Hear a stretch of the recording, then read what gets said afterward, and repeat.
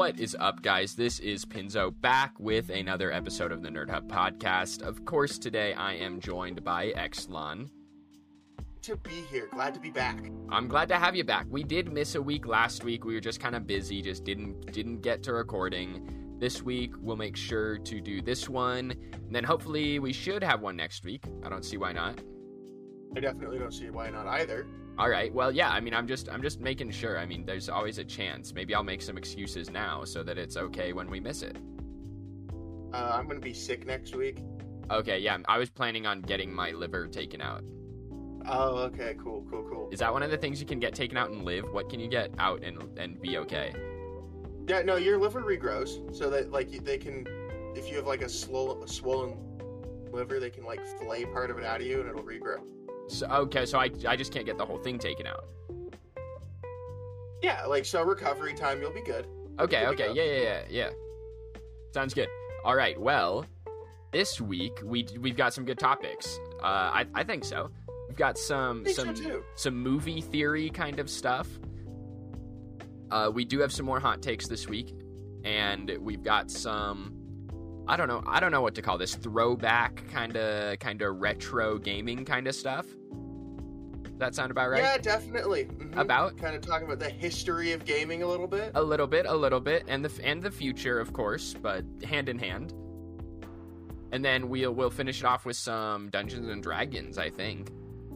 I think so. Sounds like a great episode to me. Sounds like one to me. Well, I say we should get right into it. Let's do it. All right. So, starting us off, Exlon, Marvel is a big thing, right? Right.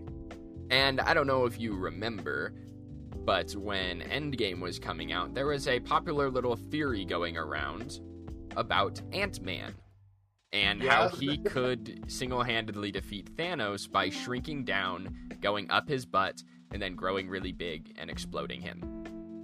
Yes. All right, so off of that, how else could the Avengers / the MCU have defeated Thanos? Because Doctor Strange is like, I looked at 14 billion blah, blah, blah, blah, blah timelines, and we only beat him in one. And that's kind of like, I don't believe that.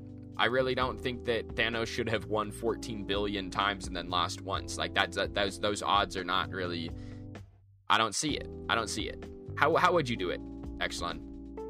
So, they kind of play with this a little bit in Infinity War, but, like, when they're trying to keep Vision back around, or they're trying to keep him around, that's why they don't immediately destroy the Mind Stone.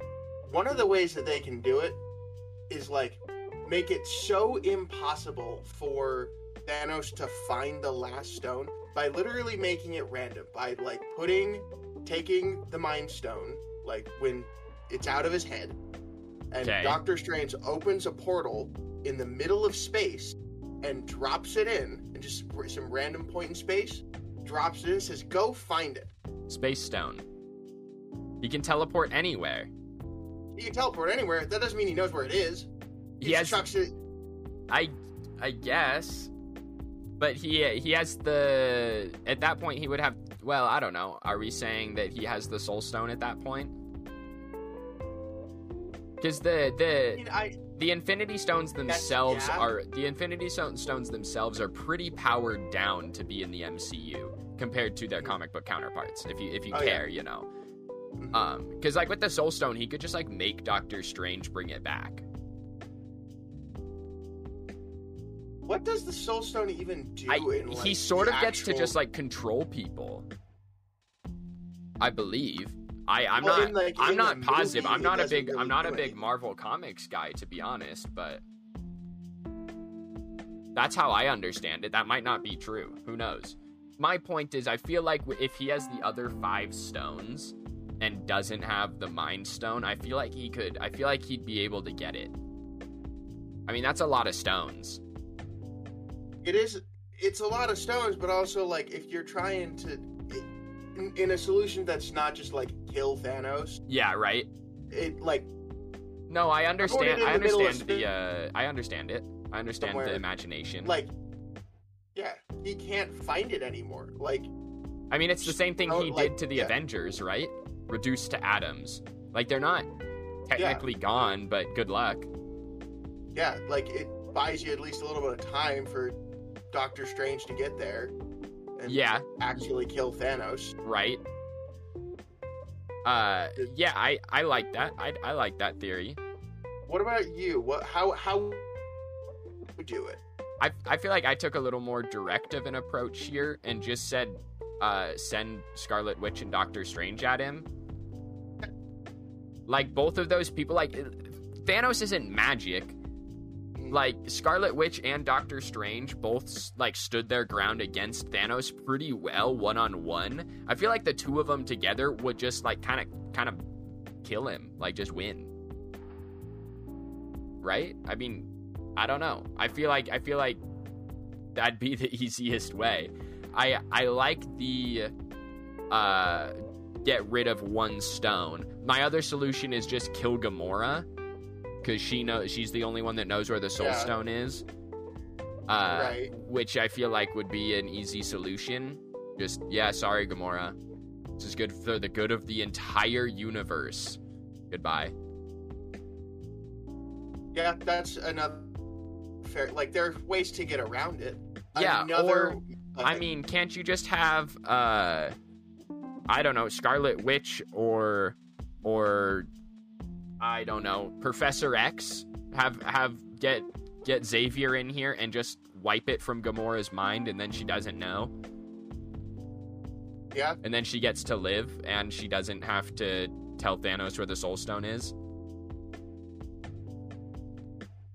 I feel like there were more options than just. She also could have just, like, not told him.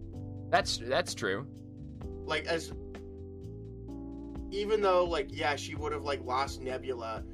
Boo-hoo, her entire cry. character.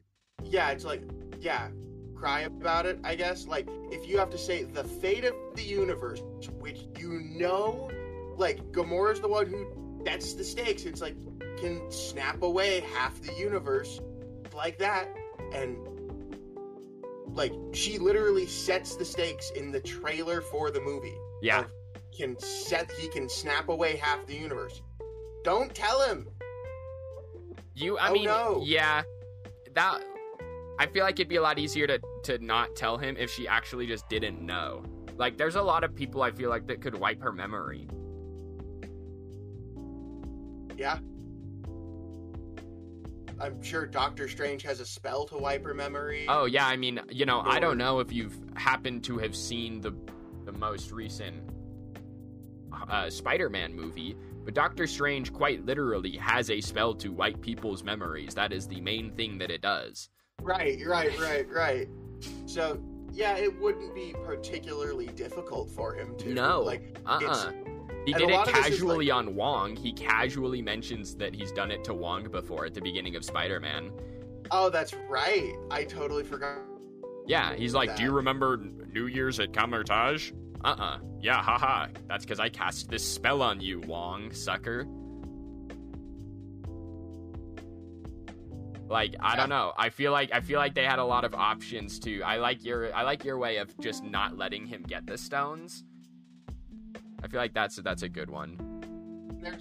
I'm sure there's, like, sciencey ways around it, but also they also kind of allude to in the movie, like, ways that they could have done it, like taking off the gauntlet, but also, like, when one of Thanos' goons gets his hand cut off by the portal. By the portal. Do that to Thanos. Thanos' head. That especially, that hand cut off thing is such a wink, wink, nudge, nudge towards the audience. I mean, that one to me is maybe even a little heavy-handed because it's so obvious. No pun intended? Or no pun intended. Well, somewhat intended. Okay. But, like, still, one of the things one of my biggest criticisms about Endgame in general is that how easy it was for them to, like, basically solve beating Thanos. Yeah, to just win the second time, you mean? Yeah. the second time to where it's like, why didn't we do this the first time around? Yeah, like, I think it's a little... I cut him a little slack because in Infinity War especially, everyone is so split up that Thanos never has to fight the entire Avengers, you know? I mean, he's fighting like groups of 5 at a time instead of big groups. Like, there's a lot of them in Wakanda, you know, but even then, it's like, I don't know, if a bunch of them are just stuck fighting CGI aliens instead of being able to sort of gang up on Thanos, and then he had already killed all the Guardians of the Galaxy in space on Titan. So I cut them a little slack on that one because they were not grouped up. But even still, on that battlefield, there was Scarlet Witch. I guess Doctor Strange wasn't there yet because he was still on Titan. Yeah, he was still on Titan. But even then, he can travel across space and time. He can open up a portal. You would think, yeah. And, like, he can literally open up a portal when Thanos teleports to Earth to follow Thanos. Because he says there are 2 stones on Earth at some point in the movie. He knows where they're going. Or I guess he could very easily infer where he was going. I guess he doesn't know where Wakanda is or where Thanos is going. Yeah, I don't know. I mean, he used the time stone to see many futures, right? You'd think he'd had to have seen Wakanda in one of them. Yeah, definitely. You'd think. That, I mean, if he sees one possible future where they win, letting Thanos get the stone in Wakanda is part of that. That is part of that. Yeah. So getting I would think that he could get him there. I don't know. I think it's all interesting. My other point is that the Guardians of the Galaxy alone destroyed a god, right? I mean, isn't that basically what Guardians of the Galaxy 2 is? Aren't they killing, like, actually a god? Yeah, Ego, the living planet. He's not a god, but he's a living planet. He is an entity. Okay, that has, at least, they are fighting him, you know, at his planet's core. Like, shouldn't he be basically all-powerful on his own battlefield in his own planet? From a comic standpoint, Ego is way, way stronger than right, like Thanos couldn't beat Ego fighting him inside of his planet, right? Yeah, no, because Ego, like, swallows him whole instantaneously. Yeah, I mean, it's literally his battlefield, like he literally has full control over it. Yeah. I feel like if the Guardians have that kind of abilities to beat essentially a god on his own turf, I feel like the Guardians should have, and they did put up a good fight, I will say that, but I feel like they should have been able to do it.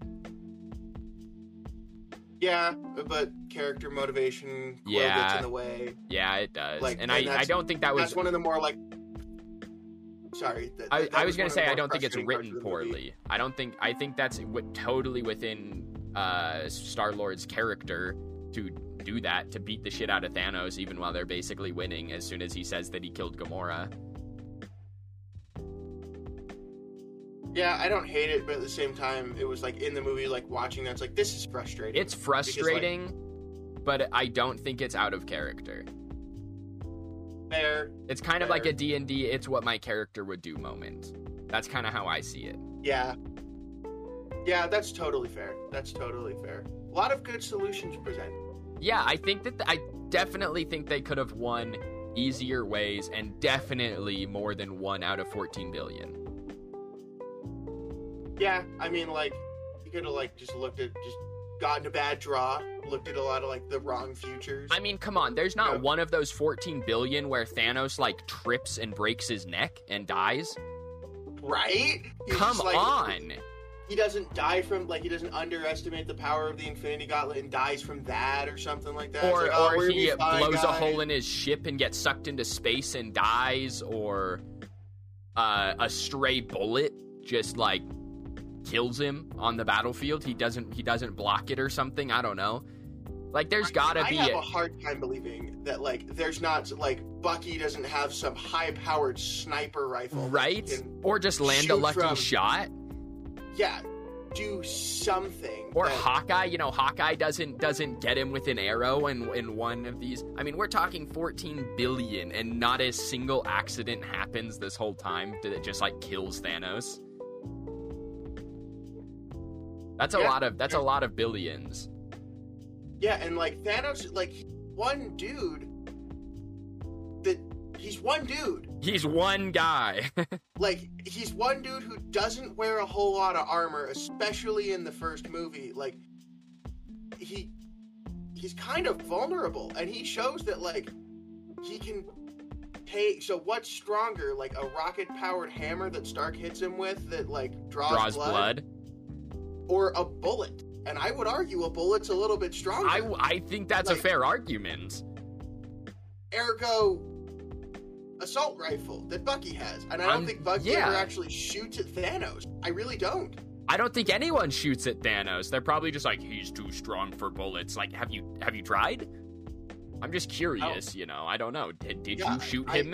The mad type bulletproof. Are we sure about that? Have you checked? Please check. We have some really big bullets on planet Earth. Okay, please double check. Right, you're not telling me some, like, German-made bullet isn't gonna take a chunk out of something of Thanos? Or, like, a tank or something? Come on. Like, granted, he does have the power of the universe at his fingertips, but also, like, if he doesn't see it coming... Yeah. Then... team up! Work as a team! Where's the U.S. military during all of this?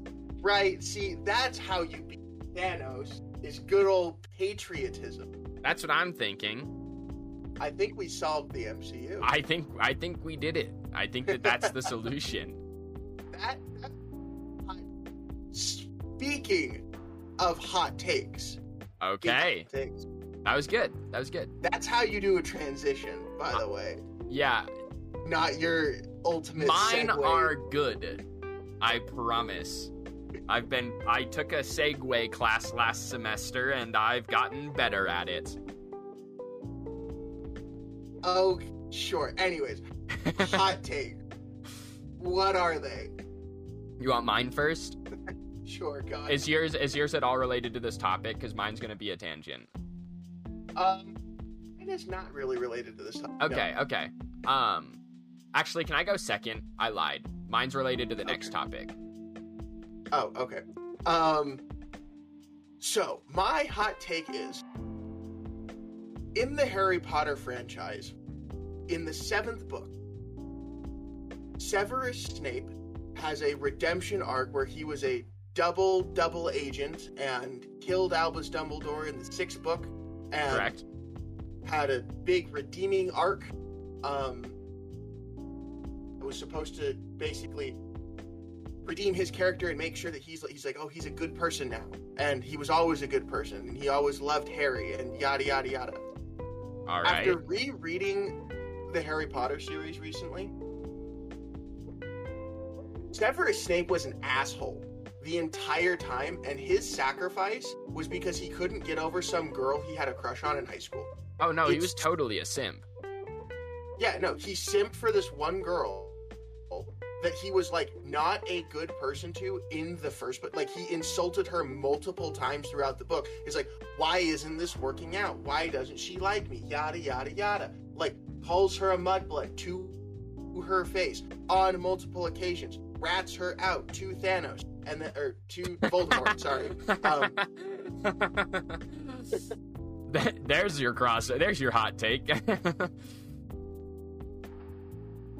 Yeah, no, I understand what you're saying, and I agree. It falls so short. Like, you see and if there was, like, more to that chapter when Harry sees it in the pensive, or, like, Snape wasn't abusive to Harry on multiple occasions, it would be more like, it would feel like it was more. But, like, after rereading it, I was like, oh. And, like, seeing, like, the little details here and there, I'm like, oh, Snape's just a dick. See, I agree that Snape is basically an ass for the entire time we know him. I disagree that the redemption arc is trying to paint him in the light that he always liked Harry. because I don't think that's true. He never liked Harry. Exactly. That's Like, why he's an ass to him. And I don't think that's what it's trying to say. I think it's, trying to say that he did, blah, blah, blah. He was simping over this chick. He sold her out. He felt bad. He became a triple agent, blah, blah, blah. I don't think it's quite like... I think it's very complicated if you really wanted to get into it. It's just a simp. He couldn't get over some high school crush. This is high school. They graduated and kind of lost. And then he got her killed. I mean, you do have to kind of think about that. I mean, that's a little step up from most high school crushes. I don't know if you've ever gotten your high school crush murdered, but I think that would do something a little different to you if you were the reason that they got murdered. But even still, his Patronus is supposed to be lilies, and he's painted as I always loved a lily. He's totally a simp. And Harry's, and he's just a simp the entire time. And I would much rather. Well, I guess it falls short for me. I agree. I think a lot of people sort of hype it up as this sort of end all be all of character motivation reveals, and it's no, I don't think so. He was still an asshole the entire time. It's yeah, Harry, your mom, but also I was abusive for 6 years of your school career. When I was teaching you occlumency, I legitimately tried to embarrass you the entire time. He hit Harry on a bunch of different occasions. Yeah. I was really? That's the guy that you're trying to paint in a good light and be oh, he was a hero. It's he did a heroic thing, but he was still kind of a dick the entire time. Yeah, I don't even know if I'd call him... I don't even know if it's really a redemption. I mean, it's I understand his ties to Dumbledore, and I think that whole part of his arc is good. That him and Dumbledore had this, agreement that Snape would kill him.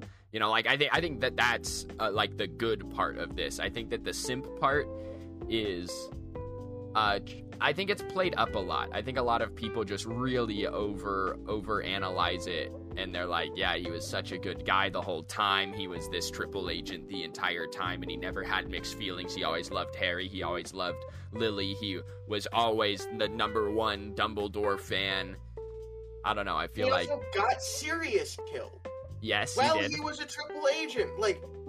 He's the reason Sirius was mad was because Snape kept poking him and kept making fun of him, and and kept basically saying Sirius was useless, which is why Sirius went to the Ministry, or was one of the reasons why Sirius was so eager to go to the Ministry and just left Grimmauld Place and he was one of the main reasons, and is actually the reason why is the reason Harry blames Snape. Harry blames Snape. It's said in the 6th book, Harry blames Snape for what happened for Sirius's death, which is a pretty fair statement.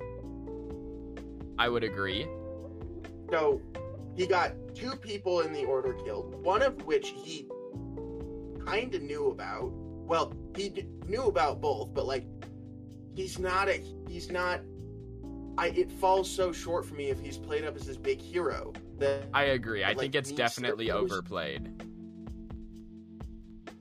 I definitely think it's sort of an overhyped moment of the Harry Potter books.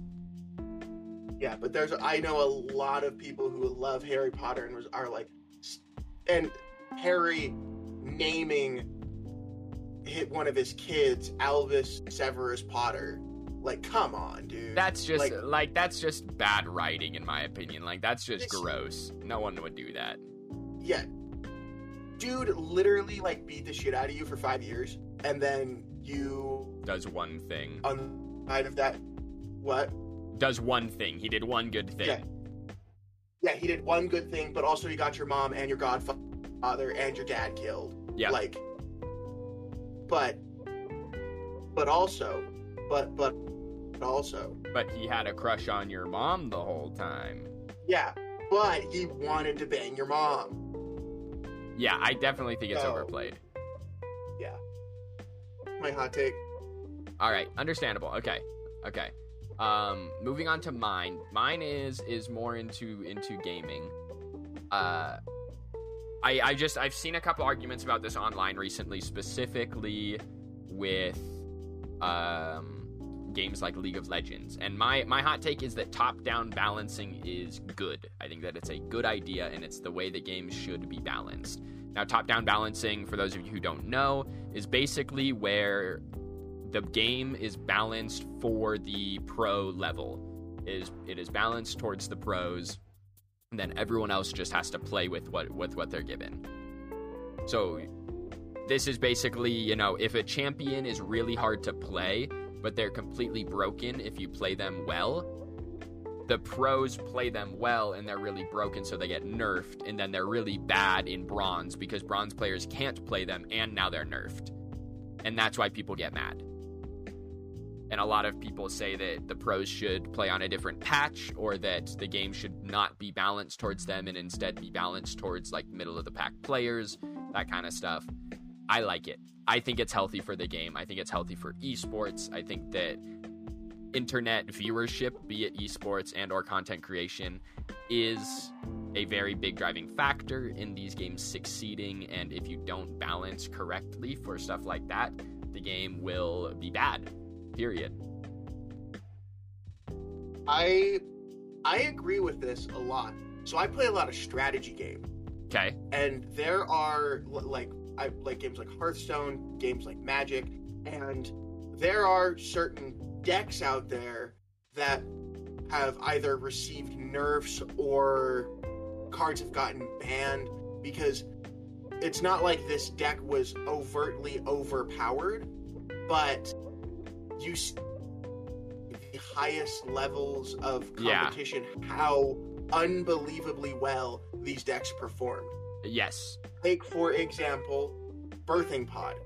Birthing Pod was a very, very difficult deck to play because when you had Birthing Pod in play, you can search for anything in your deck at any time. So your decision trees at any point in time when you untap was ginormous because your entire deck is built around what form am I going to go get with this kitchen things, or what line am I going to take to win this game? So when you looked at like Pro Tour Born of the Gods, which was a while ago, but it was the biggest showing of Birthing Pod at a Pro Tour level and at a pro level, and you look at how many decks you look at like the top 32, how many Birthing Pod and Splitter Twin decks were out there that were like very, very difficult to play decks. And they got things banned because they were at a very, very high level. But you go to your FNM and somebody's just losing because they're playing like Kiki Pod or something like that, and they have no idea how to play it. Yeah, and they're screwing up lines, and they're taking the wrong, like they're doing different things. They're just doing things wrong, like, or they're not finding the right line. Yes. Win things like that. It follows the same line of like, well, do we really want these players to have the ability to do this? And I completely agree with it. It's like, yes, ban the things that the pros say are too good because it makes for a very negative competitive environment. It does. I agree. Get better at the game. There are resources for you to get better at the game with. It's like handing a Storm deck to someone that knows how to play Magic and someone that has only ever played, mono red aggro. Right. One person's going to know how to storm off and win on turn 3, and one person is going to be completely lost playing this deck. It's a skill gap thing, honestly. Yeah, the biggest example of this is the reason why Clan Ironworks is banned. Exactly. That's a deck that I couldn't pilot, and I at least know a decent amount. I've tried to pilot that deck, and the amount of rules things and timing so acknowledge and understand how things work to go off in a certain way, and then sequence your spells right to recognize it. but also sequence your spells in the correct way to set up a loop that doesn't always work all the time when you're going off. And you can also whiff because the timing of your spells changes throughout your combo. Exactly. And trying to set this whole thing up, it is really, really difficult to play. But professional player Matt Nass also won 3 Grand Prix in a row with it. Yeah, I mean, it's obviously good if you can figure it out. I mean, like, I don't know how you figure it out, but... It's unbelievably busted once you figure it out. Like, the deck was insane. And understanding the finer points of it is really, really difficult. And I like games that reward skill, but there's a cap to it of, like, how much of this game are we going to... If the ceiling for this character is unbelievably high, there are people who will climb that mountain. Yes. There will people who will run after that and be like, I'm going to push this to the absolute limit, to the point where things need to change. Characters need to be nerfed. Have you played Overwatch / watched any Overwatch League? I've played Overwatch before. Okay, so this is probably the most glaring example of this topic that I've ever seen, and it's GOATS meta, if you know what the GOATS meta is from Overwatch. It was like 2 years ago. Basically, it was right when they kind of stopped updating Overwatch. There was this meta that formed where you ran 3 tanks and 3 healers, because it was twice as easy to play as actually having to aim on heroes that have to shoot people. You basically just got as many stats as you could, that being shields, healing, all that stuff, and you just put it on the point. And it was the most boring, least skillful Overwatch meta that anyone has ever seen. And Blizzard could not balance this to take this out of the game. They nerfed all of the heroes. They just kept getting replaced by different ones. Everything got nerfed. Eventually, that's why they implemented 2-2-2 role locked, where you have to have 2 tanks, 2 damage, and 2 healers. And now they're at a point where the game is at least balanceable. But that GOATS meta is widely renowned as essentially the worst meta that's ever been present in esports, because it was so skillless. It's kind of what happens when you almost don't top-down balance. Because a angry chimp could have played GOATS meta as well as those professional Overwatch players were. Yeah, and I think that's part of the reason that, that's not a team comp. You could not play GOATS in your ranked game because you needed to have people that knew how to play it. But those pros, that's all that they played, because it was by far the best thing they could do. Yeah, and on the kind of the flip side of that is that there's your learning curve characters, like in games like Smite, Anubis and Thanos. Or Thanatos. Why? Thanos is on the mind. And Loki. Thanos is on the mind. Thanatos and Loki, that teach players damage isn't everything. You need crowd control in your kit. You need to be able to manage against a team, not just steamroll one person or like get your one killed and you're sitting duck and then you die. There's a reason why Blockish Jungles isn't meta. But then professional players pick this apart. Like, there's a reason why in large part of the Overwatch meta, or at least when I was playing Overwatch, was not a particularly good character, because you had damage, but it was inconsistent, and you had to understand consistent high damage, you had to understand positioning, and in large part was not a very good character just because didn't have any escapability, didn't have any sort of healing, was just straight damage. Yep. Got on your perch and you shot at things. Super fun character to play. And I actually think all these characters are really, really fun to play. But from a professional level, even the players that are going to hit their widow shots 100% of the time, or a very, very high frequency. Yeah. Because it's their job. Like, they are professionals. They make money to do this. Even they understand there are other aspects to this game that I need to be better at. Yeah, I think it's crazy. Bottom-up perspective. I think it's crazy because you have characters that are just so hard to actualize for your average player that they are just not even worth picking up. And then at the high end, people that spend, hours a day learning to play this character and become just absolutely cracked on it, they're too good, and it ruins games. And it's just an interesting thing to think about. And I know a lot of low mid-level players get really mad about it because the characters that they sort of like playing get nerfed into the ground because the pros are too good at them. I think it's a good thing all around for the health of a game and the health of esports scenes. I think it's a good thing to top-down balance. I do as well.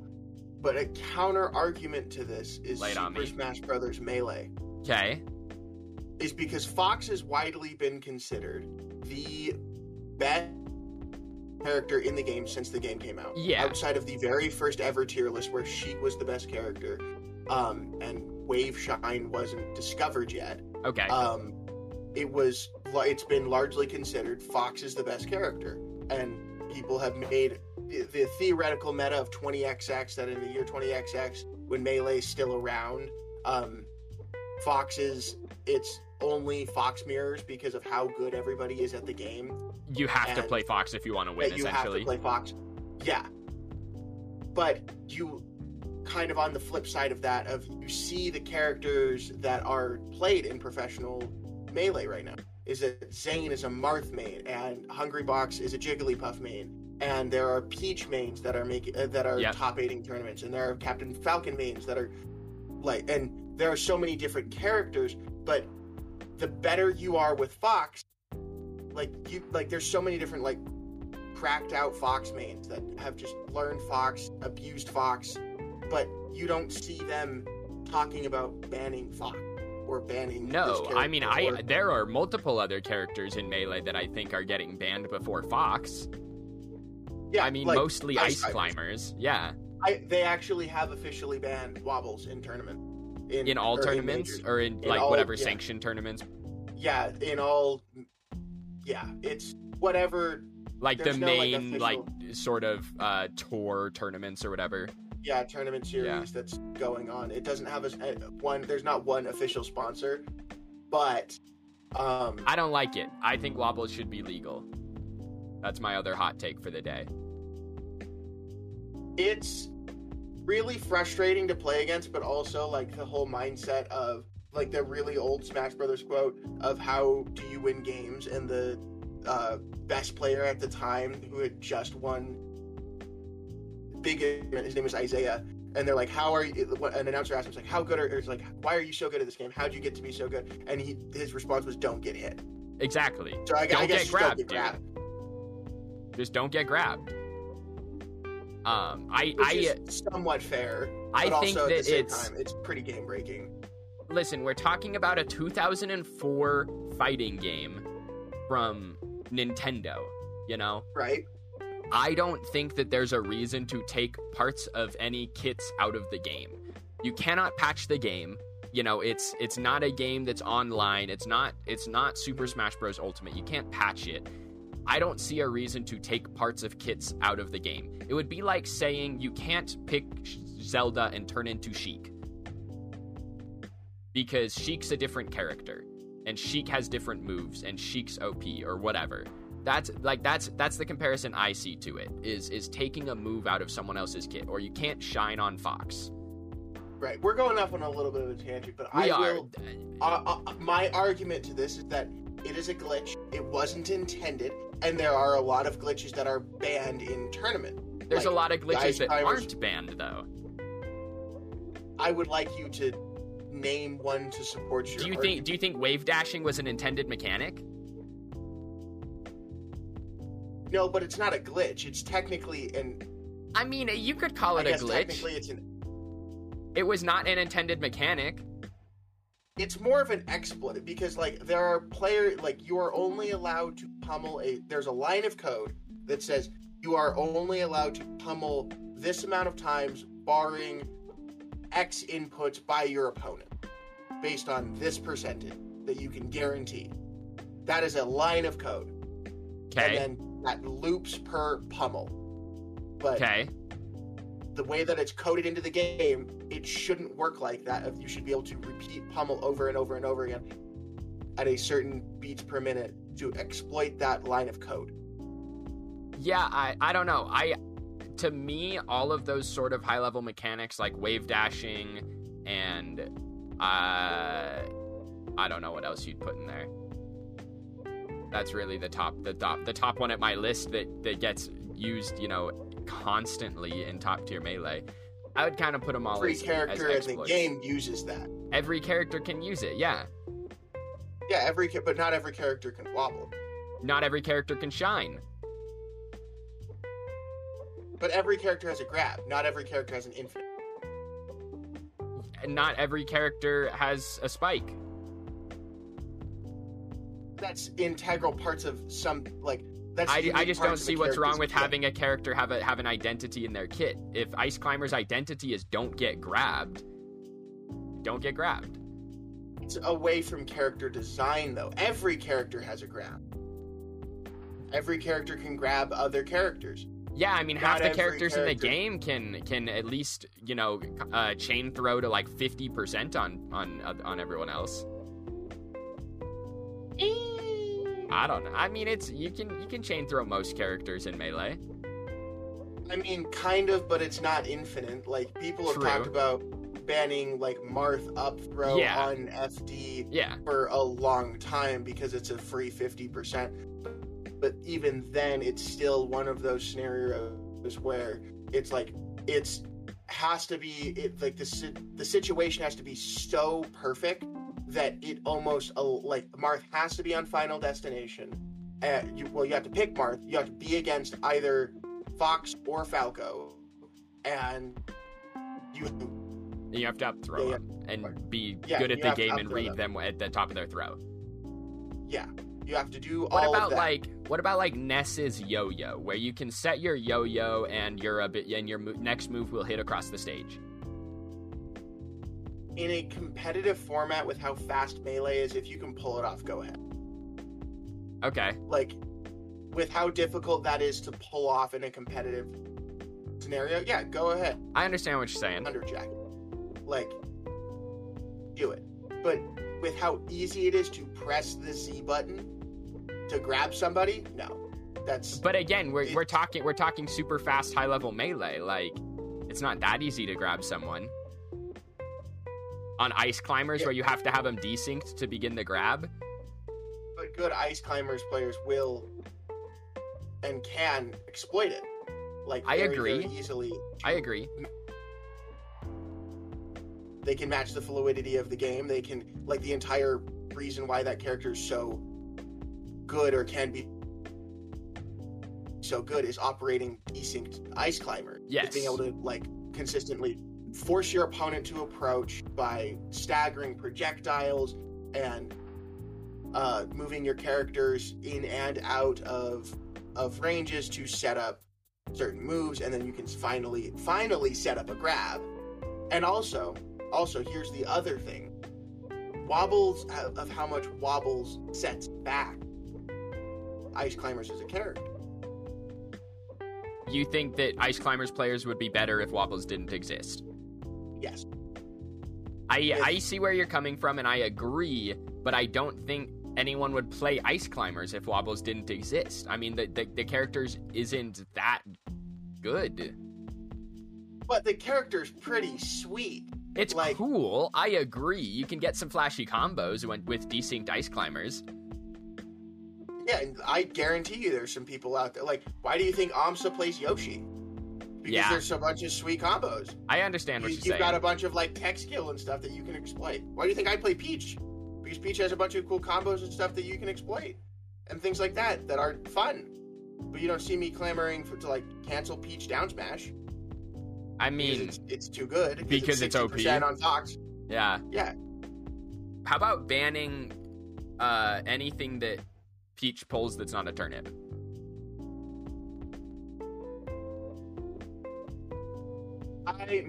So it's actually kind of funny. So somebody did the math on Peach pulling a bomb, and Peach is more likely to die from them pulling their own bomb than they are to kill their opponent. That does not surprise somebody. me.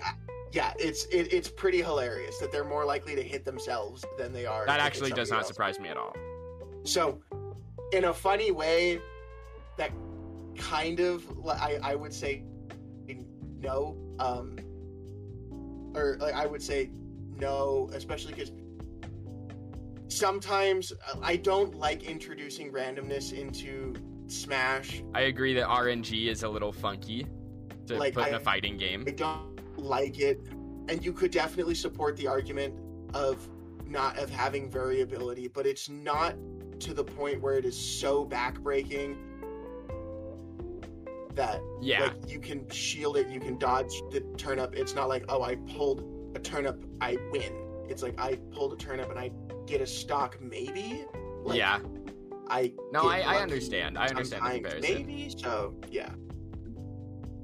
But I understand not introduce RNG into a fighting game where there is. It seems weird. It seems like a weird thing to introduce. Yeah, it's the only other RNG there is Pokemon Stadium glitches. Yeah, and, like, what Stadium it flips do and what side Wispy blows on Dreamland. Basically, yes. So, yeah, I understand. We tangented pretty bad. All right, we'll have to get that under control for next week. So let's skip this one. Okay. Because I like this one better. So we're gonna skip our second topic again, second week in a row. Next week we'll actually do 3 topics. Well, we kind of did 3 topics, but just one of them was a hot take. True. So that's true. Exelon. Here's yours. We'll make this one a quick segment, okay? What's the first video game you played? What game got you started on gaming? Wow. So this is like the first game I remember playing is the original Lego Star Wars for the GameCube. Okay. Yeah. I don't remember my parents getting a GameCube. I remember getting it in like the middle of the summer, like not for any particular reason, like it wasn't a birthday, it wasn't anything like that. I don't remember, and from what I remember, it was in like March or like May or like sometime around then when we got the GameCube somehow. But that was the first game I remember sitting down and playing. Okay. And really, really enjoying it. And then kind of like what got me into like PC gaming was like Wizard 101, and from there the first game I played competitively was like Smite. So those are more of like my earlier games, and what kind of got me started into like playing video games. Okay.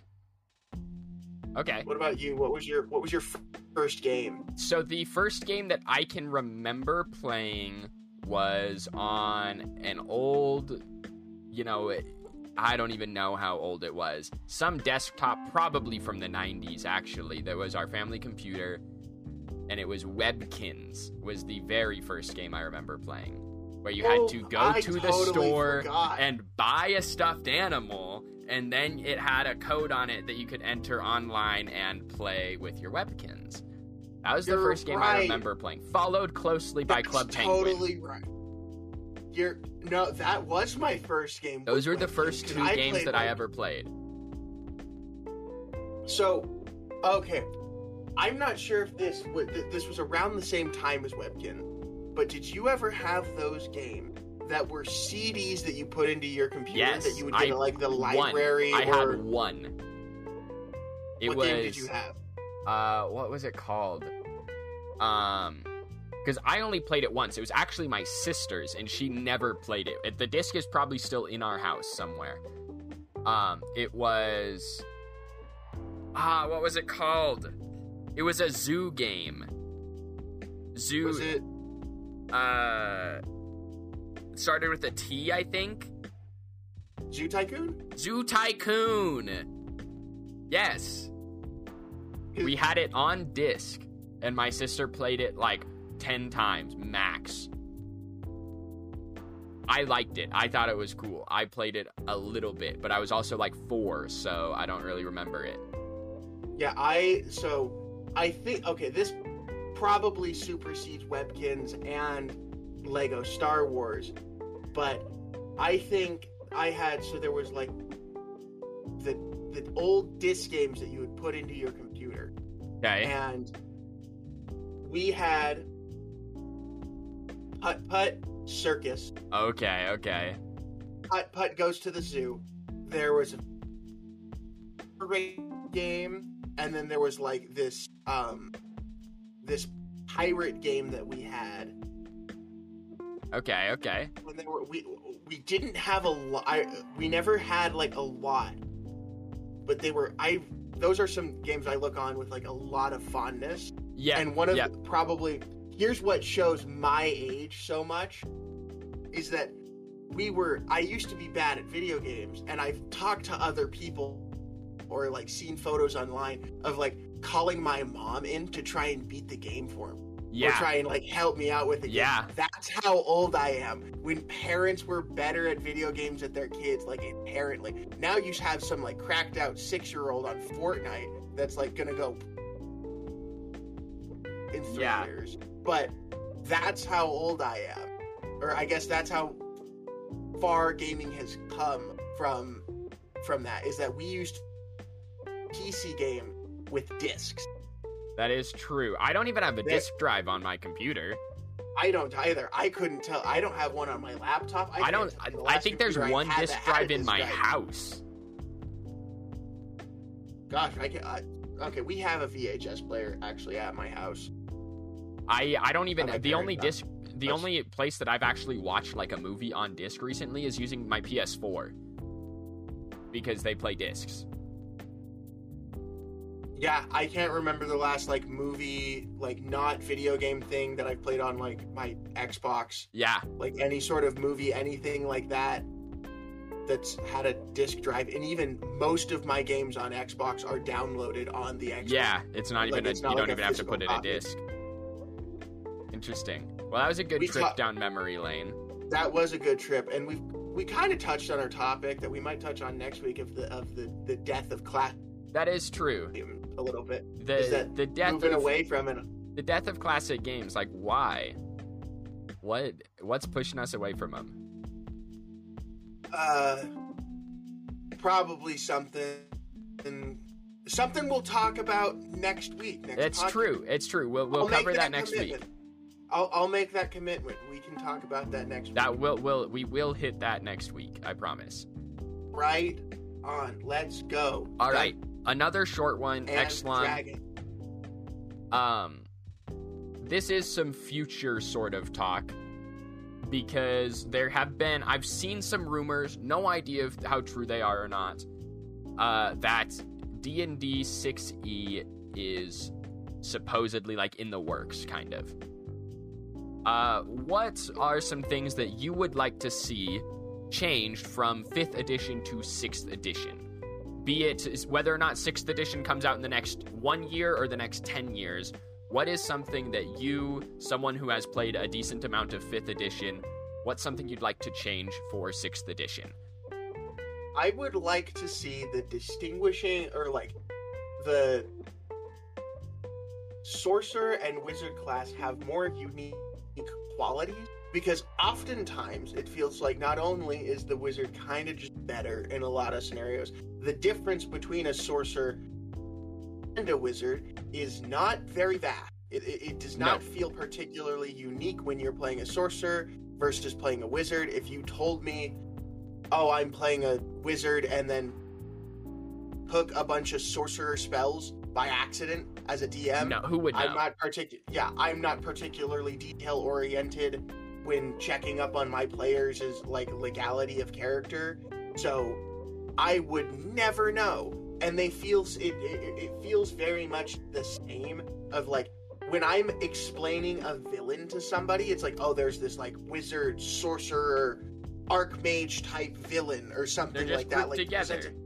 They're a magic user like that uses a different type of magic, and it doesn't make it almost feels like the sorcerer is a subclass of wizard, or vice versa. It does. I agree. And Next question. I would change that. Follow Yes. up. Spitball one idea. How would you change it? If you have one, if you don't have any, that's fine. How do you mean, like, one idea? Like one way to separate them. One way to make them truly different classes. Because I understand what you're saying.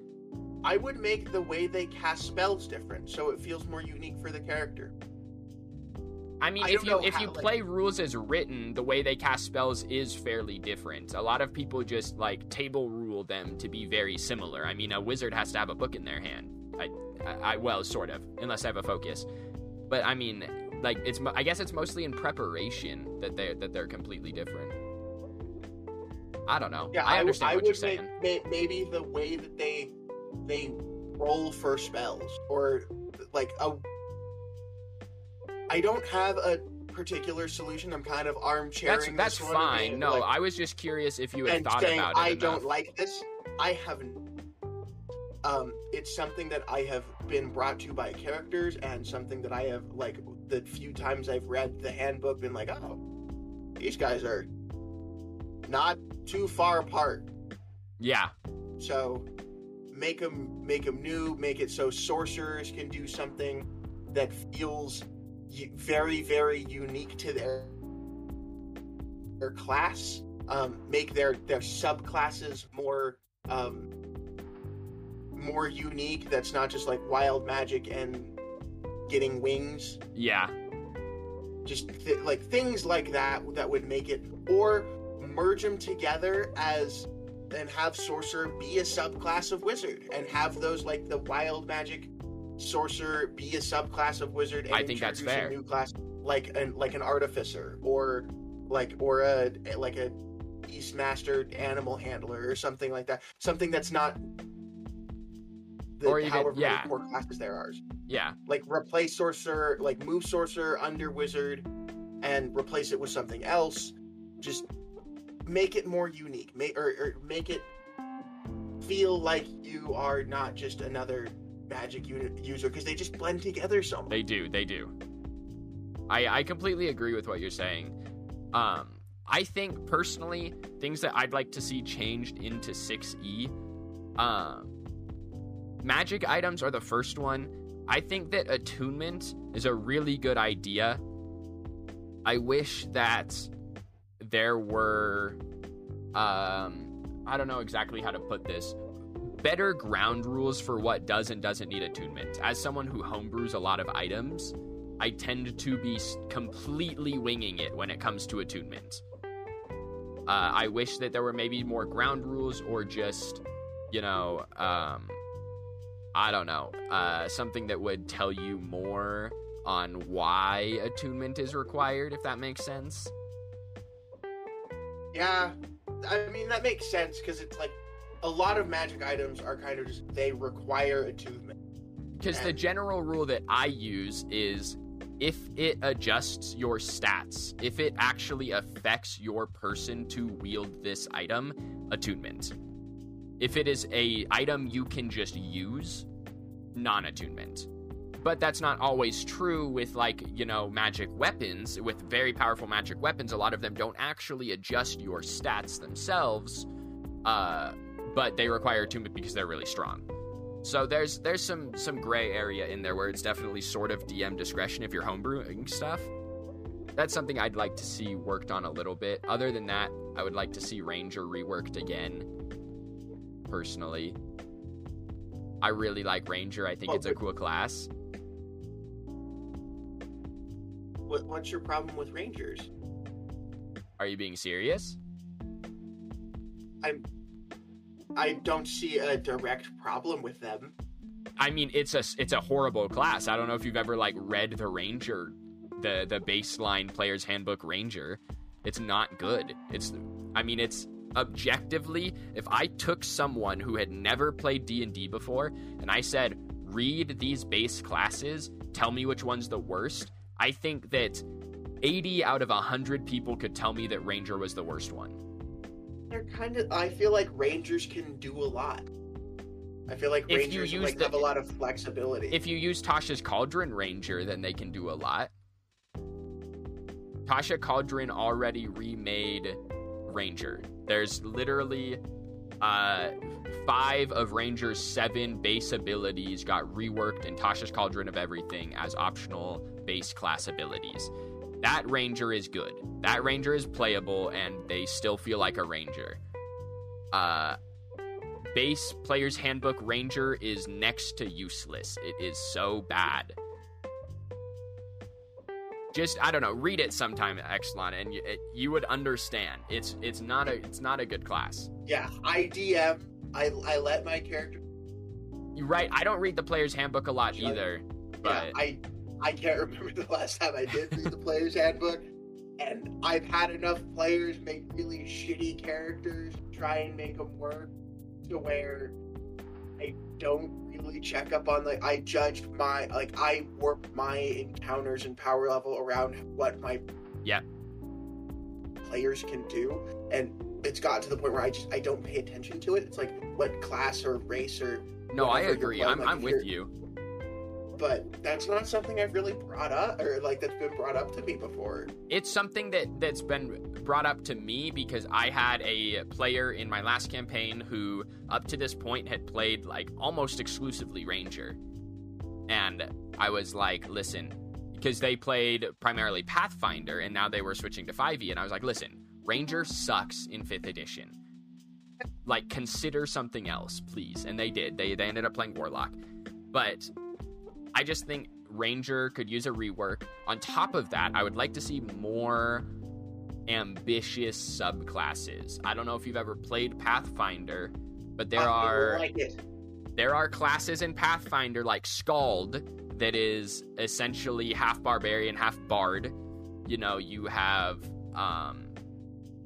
things like Investigator that are, you know, half rogue and I don't know what the other half of Investigator is. Alchemist, I think. Alchemist is an actual class in Pathfinder. You know, I'd like to see some of those more ambitious classes taken into 6th edition. I think they could do cool stuff with them. Yeah, and there are like 5e books that introduce more classes, and there are some archetypes, but there's nothing that's I feel like the archetypes are played fairly safe. Even some of the weird ones like, you know, Arcane Trickster and stuff like that does alter the class. I feel like they're played a little safe. Like, I think you could alter classes more and have it be just fine. Yeah, I could definitely, like, one of my favorite archetypes is, or subclasses that's canon in D&D is like I don't remember the canon name for it, but it's the monk that has, like, basically chosen war, that abandoned the peaceful nature of being a monk, but also... So like an Oathbreaker monk. Yes, and it's a super fun class. It was very, very, very, very powerful. But I like that, like, push it, like, having more subclasses, having things you can branch. Yeah, pushing the boundaries on what a class is a little bit. Yeah. Like Warlock. Exactly. Like, and that's one thing that I like about Pathfinder is that it does have a lot of class stuff, you know. Scald, like, playing, like, multi-classing Barbarian and Bard in 5e would be not very good. But then you have this Scald that can cast magic and rage their teammates, you know, in Pathfinder. It's just a very sort of unique idea that I think could bring a lot of life to Dungeons and Dragons. It could bring a lot of replayability almost to the tabletop of Dungeons and Dragons. Yeah, because it's getting to the point where Dungeons and Dragons is, I think they just celebrated or are celebrating very soon their 50th anniversary. Yeah. They've had the same classes and are starting to get the subclasses, like, ish, for a very, very long time. I think that branching out and making a lot of new things at base level, just at the like the character creation process, having more races, classes, and abilities to, or ways to customize your character would be really interesting to see, of just introducing things to like new characters, of like, look at all the stuff you can do, but also obviously make it easily digestible and understandable, which is like, something that D&D already does pretty well. Yeah, is it look at all the stuff you can do, but also here's your rules, here's like the base stuff. I like that a lot. I'd like to see some more from them. I think that there are some things that could become, like, you know, more base classes that aren't, like Alchemist, like Artificer, you know, that kind of stuff. Especially with things like the Return to Ravnica, like, canon D&D book, of like, you cannot tell me there are not artificers running around everywhere in the Izzet Guild. Like, right? That's literally like the Artificer Guild is that thing, and you're telling me that that's not a class? Come on. I mean, or at least not a base class. I think that there are some things they could do to adjust the width of the game. I think that they could branch it out a lot, and still have it be this simple, digestible version of Dungeons and Dragons. Right, and for a lot of players too, especially like newer players, once you get them like introduced and acclimated to what Dungeons and Dragons is, a lot of players, when they enjoy the game, they want to go further. Exactly. And having options, like a ton of options. If you're starting from like a level 1 campaign, you're like, oh, I was given this very basic fighter to do something with. Having like 6-7 different options of where you want to take your character, I think would be super fun. I agree. I don't know. We'll have to wait and find out. I'm curious when we get it, because we've had 5th edition for almost 10 years. Has it really been that long? I want to say it was like 2013. Jeez. I've been playing D&D for a long time. The Player's Handbook released in August of 2014. Okay, because I played 4th edition for about 2 years, and then 5e came out, and that was when that was when a lot of my friend group kind of stopped playing, or my original friend group stopped playing Dungeons and Dragons. Okay. Was when 5th edition came out. We'll have to see. 8 years seems really quick to release another one, but I'd say in the 2020s we'll get another version of Dungeons and Dragons, and we'll have to see if any of our predictions come true. I hope they do. I also hope so. I'd love to see some more stuff in D&D. Yeah. As fun, as perfect of a game as Dungeons and Dragons is, it's not without its flaws. It's as perfect as you make it. Yeah. All right. Well, I think that's going to be it for us this week. Right do you have anything else to add, Exelon? Stay. One more time. Stay safe. Stay safe. Don't do drugs. Thank you. Go to school. Wear a condom. Okay, I don't know if that's on topic. You know, we're talking about Dungeons and Dragons players. Like, they don't really, you know, not necessary. Don't wear a condom. So are you saying they shouldn't wear a condom? Is that what I'm getting? Listen, dude, when it's just your hand, the condom's not necessary, okay? Okay. On that note, we will see you guys around here next week for another episode of the Nerd Hub podcast. As always, I've been Pinzo. This guy's been Exelon. We will see you guys in the next one.